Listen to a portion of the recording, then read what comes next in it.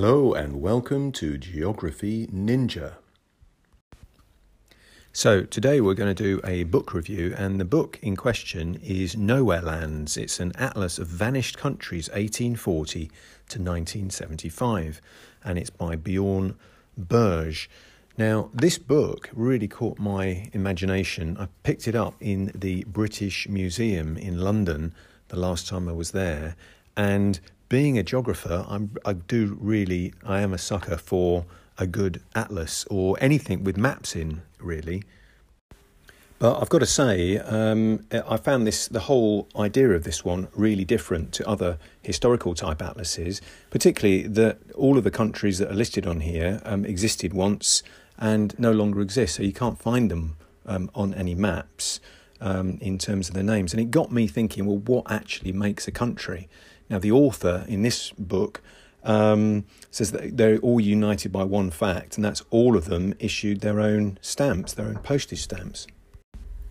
But a lot of the countries in here are sort of former colonies, or they're bits of countries that have separated out, and they're places you probably haven't heard of. So I must admit, I hadn't heard of places like Boyaca or Inini or Obok or Perak, and so there's some really unusual sounding places. A couple of them that really struck me. One example was Heligoland, which is islands off Germany's western coast, so it's between sort of Germany going up towards Denmark, and only 1.7 square kilometres, really badly eroded by the sea. So historically, back in 1720, it was a major storm that split the island in two, so it eroded, removed a huge proportion of Heligoland's area. In the book, the dates are between 1807 and 1890, so this was an interesting period where Heligoland was separate. It was actually colonised by England in 1807. So a lot of the countries in the book, there's 50 of them altogether, and a lot of them are really just over very, very short periods. So some of them maybe just like a year or two. This one was 80 years or so. So it was conquered by England, and this was during the Napoleonic Wars. And Britain wanted to have some sort of contact and trade with the European continent. But before that, it had been owned by German states. Germany wasn't yet a country in 1807, and Denmark. But about the 1850s, it had over 2,000 people living there, speaking a local Frisian dialect, which it was called Hallander. Smuggling was a big thing, and then tourism as well. So they used it as like a saltwater spa. So by the time you get to 1890, Germany had become a country. Britain swapped Heligoland with Germany for one of its African possessions, so Zanzibar, which eventually became part of Tanzania.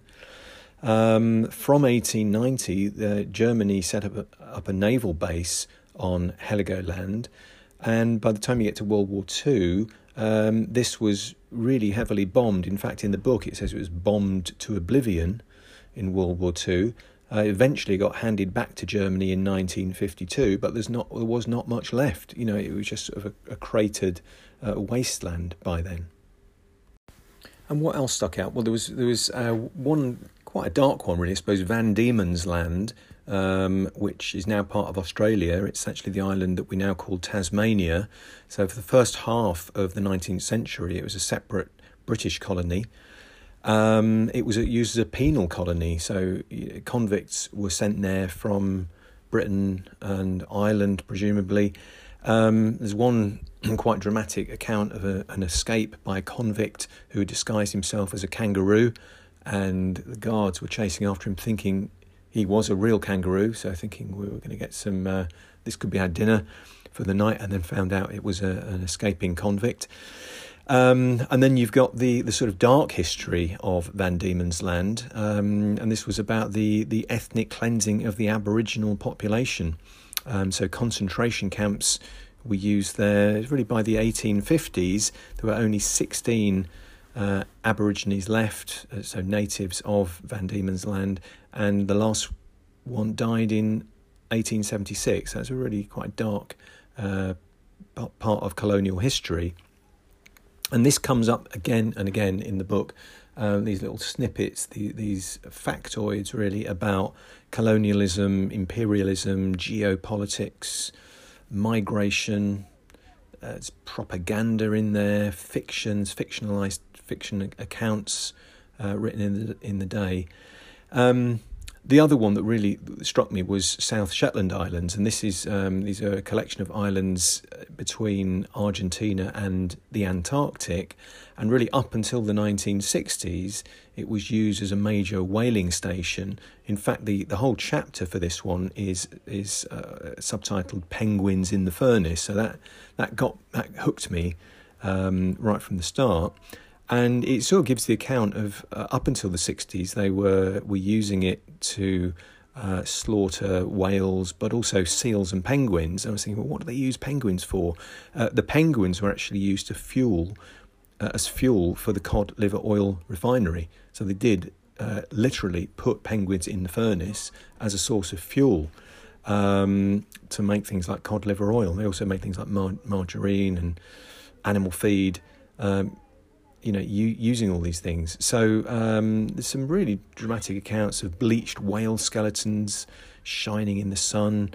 There was competing claims over who owns South Shetland Islands from Chile and Argentina, and also Britain, and how now it's used as a stop for tourist ships on the way to the Antarctic.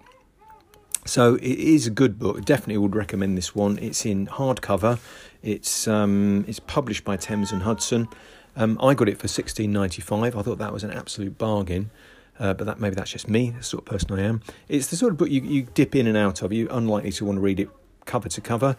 But you can pick it up and read a couple and put it down again. I would also say it's great if you think you know your geography really well. Well, this book will prove to you that you don't know it.